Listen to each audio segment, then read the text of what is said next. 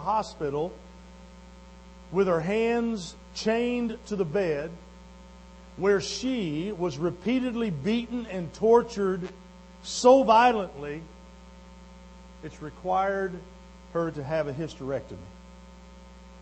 She is currently serving the remainder of her sentence, a prisoner of the state, accused of being a Christian. Why was she arrested?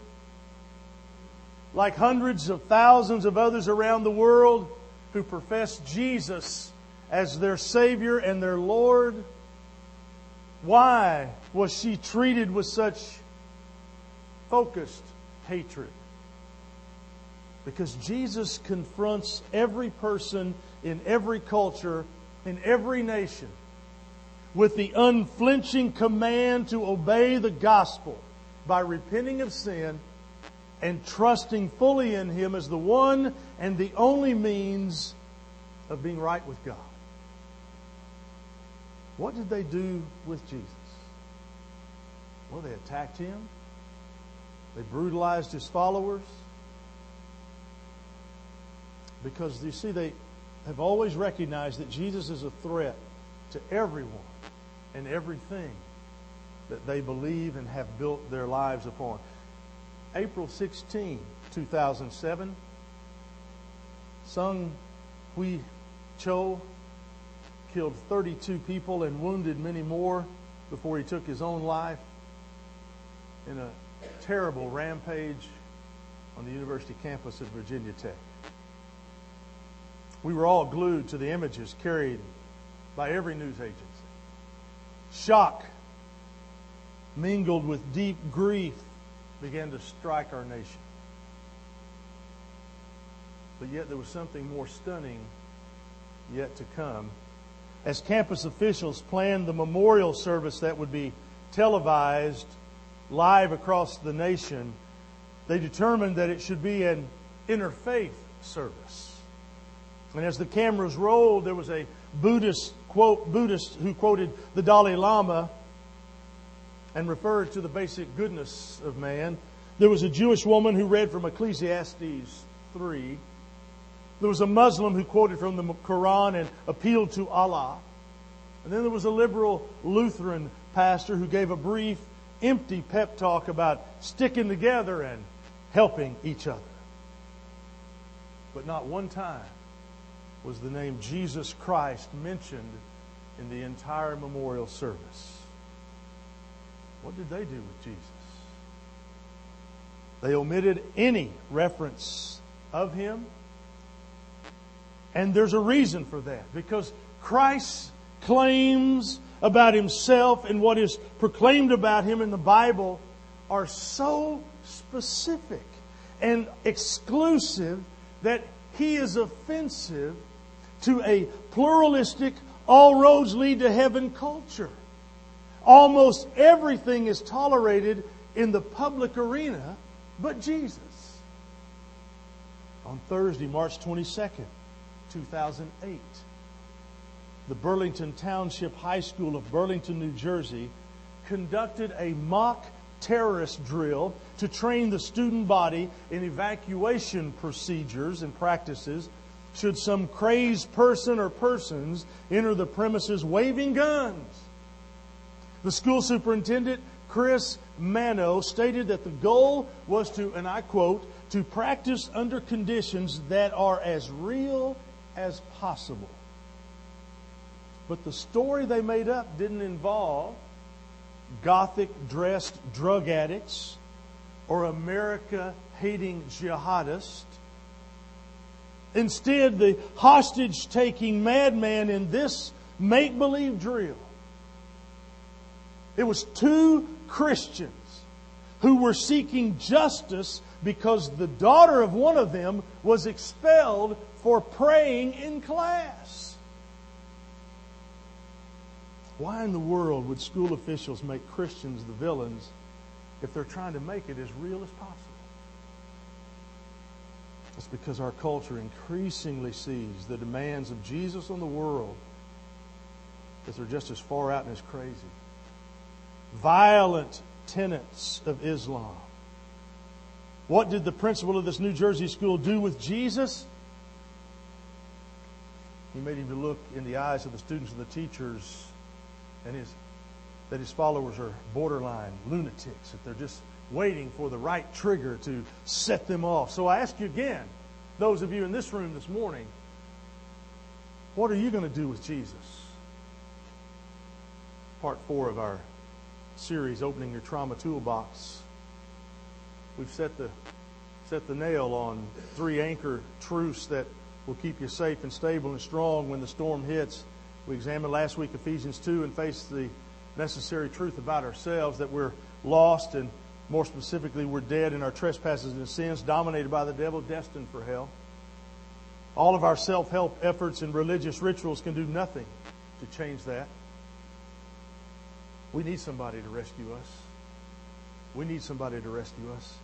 Someone powerful enough to raise us from our spiritual death and make us alive to God. Someone strong enough to overcome the rule of Satan in our lives. Someone with the power of God Himself to secure our destiny in heaven forever. And this morning, I present to you that Savior whose disciples are persecuted and killed in this world right now, today,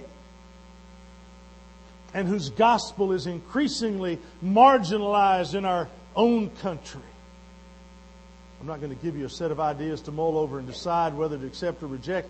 I will instead this morning lay before you the great one, God, and that great one that God sent, whom the Bible consistently presents as our only hope of forgiveness of sin, reconciliation, and new life that never ends. I'm going to come straight at you, unvarnished. And the statement that I want to say to you is, and again, to ask the question, and I hope that you're beginning to ask yourself, is what am I going to do with Jesus? I want to go upstairs with you into the room where Jesus and the disciples are gathered to celebrate the Jewish holiday of Passover. They are feasting and retelling the story of God's deliverance from the slavery in Egypt. Jesus explains that He is about to leave them. Knowing that the cross is just hours away, He tells them to, in John 13:33, where I am going, you cannot come. It's a very upsetting statement to His friends. Peter always liked to be the first one to react to anything Jesus said. Pops off, and Jesus, he says, Lord, where are you going? In verse 36. And Jesus answered him, said, where I'm going, you cannot follow me now, but you will follow later. And Peter pressed more on the issue. Lord, why can't I follow you now? I will lay down my life for you. And Peter and the disciples clearly understood that what was about to happen and why Jesus would no longer be with them. They just couldn't grasp it. And Jesus demonstrates His sovereign insight into the heart of Peter when He quickly and quietly answers Peter, and He says, will you lay down your life for me? I assure you, a rooster will not crow till you have denied me 3 times. So if Jesus were to ask you and me today, what are you going to do with me? What are you going to do with me? You know, Peter mulled over in his mind, Jesus' words. They were hard for him. And then Jesus addresses the whole group. In John chapter 14, if you have that, open your Bibles there to John chapter 14. We're going to start at verse 1. And He answers His disciples with great tenderness. And Jesus will utter some of the most startling and yet powerful words of His entire ministry. And I want you, as we read these words together, I want you to sense how personal and how emotional these words are as He shares with His followers. Your heart must be troubled, must not be troubled. Believe in God, believe also in me. In my Father's house are many dwelling places or many mansions. If not, I would have told you. I am going away to prepare a place for you. If I go away and prepare a place for you, I will come back and receive you to myself, so that where I am, you may be also. You know the way where I'm going. Now look, what's happening. Jesus is telling them about where He's going. He's going to heaven to be where the Father is, and they will be separated for a time, but they will come back together. Jesus is telling them, I'm working on a place for you. And by working on the place, and He tells them, I'm going to come back and get you. And where I'm going, there you can come also. Jesus is deliberately planting this idea to grab their curiosity. And Jesus says, I already know something that I can't really pull you up to right now. Don't miss this point. In the earlier teachings that I gave you, thankfully, though, Thomas is so much like us. Thomas refused to pretend that he understood. Have you ever been in a conversation with some folks and they're talking about stuff? You have no idea what's going on, but you sure act like you do. That's where they were. So Thomas does what somebody usually does in our group that really, when you really don't have a clue what they're doing, what they're talking about. That looks like most of the faces on Friday night at our high school football game when Coach Bryant pulls the secondary over and says, "Why didn't you see that guy?" And we're all the time we're having to tie his arms down so he can't cut himself and stab himself. It's hard to stab yourself when you're like this. But Thomas, he says, Lord, we do not," right there in John 14, keep looking. "Lord, we do not know where you're going. How can we know the way?" Now, for the most riveting statement Jesus ever made, sets Himself apart from anyone else in the world that has been or ever will be. This is the one line alone, spoken in hushed tones to a small group in an upstairs room. And it's why His followers are hunted down in China. And gospel is silenced in funeral services. John 14 and verse 6, Jesus answers Thomas and He says it this way: "I am the way, the truth, and the life. No one comes to the Father except through me." In your Bible, highlight, underline, circle that phrase, "except through me." That statement alone tells you that there is one way that's right and every other way is wrong. When you hear people in conversations about religious things and you hear them say, "Well, we're all working for the same goal."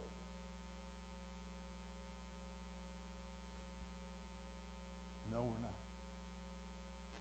Because if you are a Muslim, you're not working for eternity in heaven. You're working for the virgins that are being promised to you when you get to heaven. Only if you're martyred, by the way. Only if you're martyred. I've often wondered, what do women do when they martyr themselves for Islam? What do they have waiting for them? "Oh, you infidel," they would say. Jesus is making an emphatic statement. I am the way. And by which He means the way to heaven is not a religious system, a set of spiritual teachings to follow. The way cannot be found in you or your sincere efforts. The way is me. You know the way to where I'm going because it's me. And the minute you reduce the path to heaven, where I'm going down to a list of do's and don'ts, or try to come up to with an alternative approach to getting right with God the Father, you've put yourself on a path that leads to destruction. There, Proverbs 14:12 says, "There is a way that seems right to a man, but its end is the way to death." So if you think you can get there apart from Jesus Christ, you're fooling yourself. When I say I am the truth, He means trust me in this. Count on me. And count on what I'm saying to you. I'm about to pay for your forgiveness with my blood. I cannot love you more than I do. And what I'm about to do on the cross is all that's needed to build the bridge between you and the Father. You cross it by believing in me, trusting that what I've done for you is all you'll ever need to be right with God. And there are a lot of people out there that tell you that they know the truth. Now, you got to hear me clear this morning, folks. I'm not giving you truth. Jesus is saying, I am the truth, the whole truth, and nothing but the truth, and you can trust me, Jesus would say. When He says, I'm the life, He means there's a kind of life that is only a shadow of what God created it to be.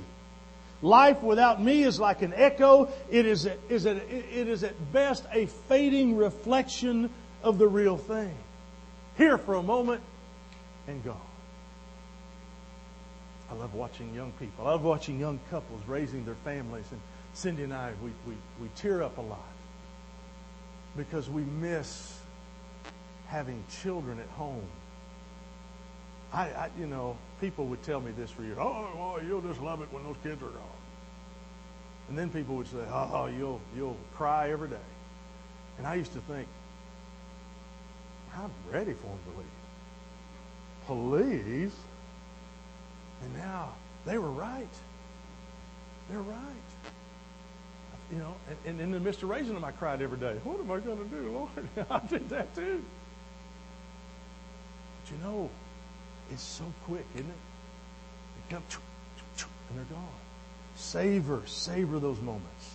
Savor that time you have with your kids, because it can come so and go so quickly. And so it is in our life, in our spiritual life. Sometimes we'll look up and we're nearing death and we're ready for heaven. But what have you done in the process? Have you been doing anything for God? Have you been doing anything spiritually for the Lord? Jesus could have stopped right here and it's been enough to just kind of pin us to the back of our seats by what He said. But He doesn't stop there. He ups the ante even more when He adds, no one comes to the Father except through me. And what that basically means is that we can add the word only to each preceding phrase. I am the only way. I am the only truth. I am the only life. You can't get there any other way. You can't buy your way there. You can't good your way there. You can't hope your way there. You can only get there. You can only get there through Jesus Christ. And so maybe you're here this morning, and just the assertion alone that Jesus is the only way to heaven kind of bugs you a little bit. Well, I want to give you 3 reasons why. That's the most wonderful bit of news to know. Number 1, it's wonderful because it's clear. When you're trying to get somewhere, you need clarity. My wife let me know last week after the sermon, and she was very clear. And so I appreciate her sense of humor. And I appreciate a lot of your sense of humor. You went out and said, I saw her sharpening knives in the back of the chair.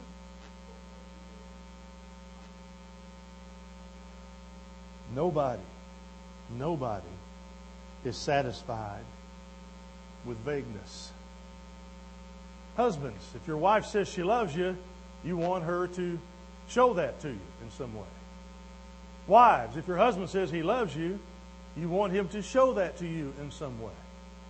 Children, you want your moms and your dads to say they love you. At least say, I love you. I had a dad that his only answer to that, I'd always ask him, I said, Dad, do you love us? And he said, well, I put a roof over your head, food in your belly, clothes on your back. But he would never say the words, I love you. Never. So when he died and I was 14, I was still waiting for him to say, I love you. And so I grew up in an environment where I didn't have a father figure that understood, just tell me you love me, okay? It's really a simple thing. I've watched men, they agonize to say the words, I love you. Haven't you? Maybe it's been you. Maybe it's been you. But I want you to know today that it is a very clear message here. Let me give you a parody of that idea. For example, you're going to make a trip to Disney World. Rather than make reservations, you just show up at the airport and you see there's a flight listed on the monitor, Flight 2020 to Orlando. And next to the flight number are the gates 21 through 29. And so that doesn't make much sense to you, but you head down to that area and you figure somebody will point you to the proper gate when you get there. And when you arrive, you find that none of the gates have signs on them indicating the flight number or the destination. There are planes out there and people waiting to board, but you don't know where any of them are going. And you turn to some fellow travelers and you say, "Hey, which of these flights is going to Orlando?" And they say, "Oh, we were just discussing that." John's looking out and he sees that really nice looking 747. So he's going to go through gate 26 because of that flight, because of that plane. But 22 has always been my lucky number, so I'm going to take gate 22. And some lady nearby says, "My son-in-law travels all the time and he knows all about airports. And he said last time he went to Orlando, he went through gate 25, so I'm going to take that gate." And you say, "Yeah, but how do you know it's going to Orlando?" And she answered, "Well, who can really know anything for sure? I figure I've got as good a chance as anybody on getting on the right plane." And finally, you can't take it anymore, so you go to the desk and you ask these flights, the attendants there, where flight 2020 to Orlando is, and the staff member says it this way: "It's not our policy to tell people which gate they have to fly out of." That would be rather narrow-minded, wouldn't it? I mean, these are all wonderful planes with hard-working crews and sincere passengers. Who are we to say that one is better than another? Take whichever one you want. They're all going somewhere. Yeah, that's ridiculous, isn't it? And irresponsible, wouldn't it be? But just as ridiculous as it is to suggest that all roads lead to heaven, and just as irresponsible as to withhold information that can help people get where they want to go, is what you and I do today with the gospel. If you don't care where you spend eternity, then it doesn't matter which road you take. But if you want to go to heaven, you'd better be sure you're on the right track. And that's the wonderful thing about this narrow way that Jesus described. It's clearly marked so you know what's required of you. It's wonderful because it's clear. Secondly, it's wonderful because it actually works. This statement about Jesus, "I am the way, truth, and the life. No man comes to the Father but by me." Because see, what Jesus promises, He delivers. He delivers. He can get you where you most want to go. Heaven is where most of us want to go. Amen? Now, I understand if we're punching tickets, you'll wait for the second load to go. I got you. But ultimately, you're ready to go. You want to go. Those of you that have lost mates in the last several years, you miss them. And you know they're there. And you're ready to go see them again, aren't you? That's right. That's right. Because you see, that's the power of the Holy Spirit in each of us. Is to not hang on to this world. And not hang on to this world. It doesn't matter who won the election, the nomination last Tuesday. I've told you that 100 times. It doesn't matter who won. Our King is still on the throne. Our King is still leading us.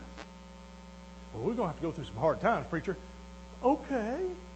I just read about a couple of illustrations where the woman's being chained to a bed and beaten. In 2007, mock trials of terrorist attacks on a school building, and the portrayal is wild-eyed Christians wielding guns because their kid can't pray. Hello. We're the radicals. We're the nuts. Peter did say those that follow Christ are peculiar people. But not in that way. But it's wonderful because it works. He can give you what you want most, which is freedom from sin and a real purpose in life. And I can say that boldly for two reasons. Number one, he personally demonstrated what he said. He spoke the most profound words that the world has ever heard. He lived the most remarkable, influential life in human history. He healed diseases, commanded the forces of nature, raised people from the dead, voluntarily died in the place of sinners like you and me, and was resurrected from the dead just as he said he would be. Threw the Pharisees into a quandary when he said, tear down the temple and in 3 days I'll rebuild it. Because they focused on the outer building and not the temple of God. Yeah. If our church, heaven forbid, burnt down today to the ground, could we have church next Sunday? I'm glad one of you could. See, it's hard to have church without the building. Well, we can't. Blah, blah, blah, blah. It's like this morning, Corey calls and said, Dad, I can't get there. My car's blocked. I'm blocking Megan's car. Can't get her car out, and I can't get my car started. So life changed for him. It also changed for us because we are so dependent on two people leading worship. And I love what he said. I said, well, son, can I come get you? I mean, I was thinking of 100 ways I can get him here. And he said, Dad, Phyllis will be there. I said, yep, she will be. But what if Phyllis keeled over and didn't make it? I thought of 100 reasons. Phyllis is going to drive 4 blocks to the church. Somebody's going to knock her out of it coming up here. We can't have church.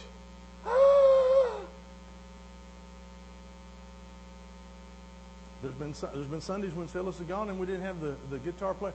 What do? We can't sing. Oh, we can't sing. Yeah.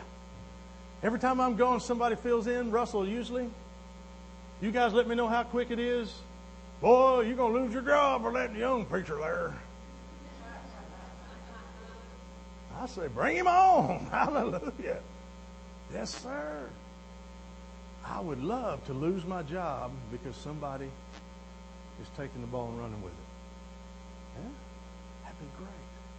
That'd be awesome. But you see, when we follow Christ, when we come into Christ, he demonstrates what he says. Secondly, untold millions of people who follow Jesus have testified that he has, in fact, transformed their life. They've been forgiven. They've been delivered, and they are changed. And I'm looking at most of you this morning. Right here. Right here. We had a family reunion a few weeks ago, and it's the first one we've ever had. All my brothers and my sister. And so we went around the room just kind of telling our favorite stories. And it got to my number 2 brother, and he was one of those that was a, pardon if I don't mean to offend you by the phrase, but he was a hell raiser. he lived on the edge and stayed on the edge and loved the edge. If there was any way he could get in trouble, he found a way to do it. Sometimes he got in trouble even when he didn't look for it, but it came to him because he was that kind of person. And those were the kind of stories we were telling until we got down to somebody mentioning that he found the Lord. In fact, I think that was me. Because what I said was, of all the stories that I remember him shooting my other brother off a bicycle with a pellet gun. I remember him pulling a knife on my dad. I remember all those things. I remember him thinking he was going to knock out my oldest brother, and my oldest brother knocked him out colder. I remember all those things. But the one I will always profoundly remember is the Sunday that he got up out of the pew and walked forward to accept Christ as his Savior. I was home from college visiting family and just happened to be at church that day and happened to watch him get up. And my initial thought was, what in heaven's name is he fixing to do? I thought, what is he doing? And he went to give his heart to Christ. The profound change in him. Oh, it's unbelievable. And I always look back in awe of God's Holy Spirit, how it can transform a person. In my brother. And he's gone to be with the Lord now, but he's enjoying the fruits of his labor. Hallelujah. I'm looking forward to seeing him again. Maybe he'll straighten me out on some of those stories we listen to. But you know people like that because it actually works. Then the third reason it's wonderful, because it's clear, because it actually works. And thirdly, it's wonderful because it's available to anyone who will trust Jesus as the way, the truth, and the life. The Bible says it like this in Romans 10:13. Everyone who calls on the name of the Lord shall be saved. The worship team comes to help me close. I want to tell you what's at stake here. Here's what's at stake. You can hear these bold statements that Jesus made, and you can conclude that it is intolerant, pushy, and arrogant. Or you can see these words, these statements, as the most loving act in history. When the Son of God comes for you and secures what you need most, and then He points the way for you to get in on it. So I ask you again, what will you do with Jesus? One day, when everything falls apart in your life, you'll be needing a Savior like Him to keep you and to be with you. Father, we ask you this morning to move in the hearts of your people here. Father, I ask you to earnestly touch these hearts today. And Father, there's only one way that you can do that, and that's if they let you.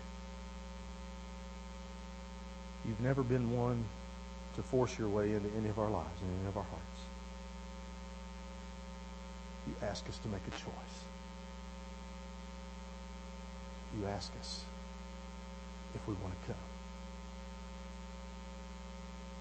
And if we reject you, you just keep asking. If we decide selfishly through pride or whatever reason that we think we can do it better, you let us. And Father, ultimately, we all have to answer the question of what are we going to do with your Son, Jesus Christ. Oftentimes, Father, I'm encountering people, and I'm encountering the guy that I look at in the mirror quite often. I'm discovering that even though I've named your Son Jesus as my Savior, I haven't necessarily made Him Lord in every area of my life.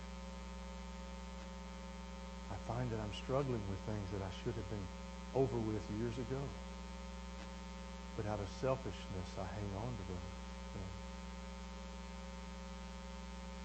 I hang on to those friends. God, would you give me the courage to say no? Would you give me the backbone to stand firm? And Father, may I have the boldness from your Spirit and dwelling presence of your Spirit in my life to seek and save the lost. Father, I can't seek anybody until I'm found myself. So Lord, if there's somebody here today carrying a heavy burden, we ask you to help lift it. If there's somebody here today that's never claimed you as a Savior, God, would they let me know so we can sit down and study your Scripture and understand better what that means? There might be somebody here that wants this church to be their home church. God, would you prompt them to make that decision as well? And Father, there's probably a host of folks that just need prayer. And would they have the courage to ask for prayer? We don't have to know what it is, just that they need prayer. And so, God, if that's their decision, would you touch them in that way? The Lord, help us to let you be real. In Jesus' name we pray. Amen. Let's stand. Let's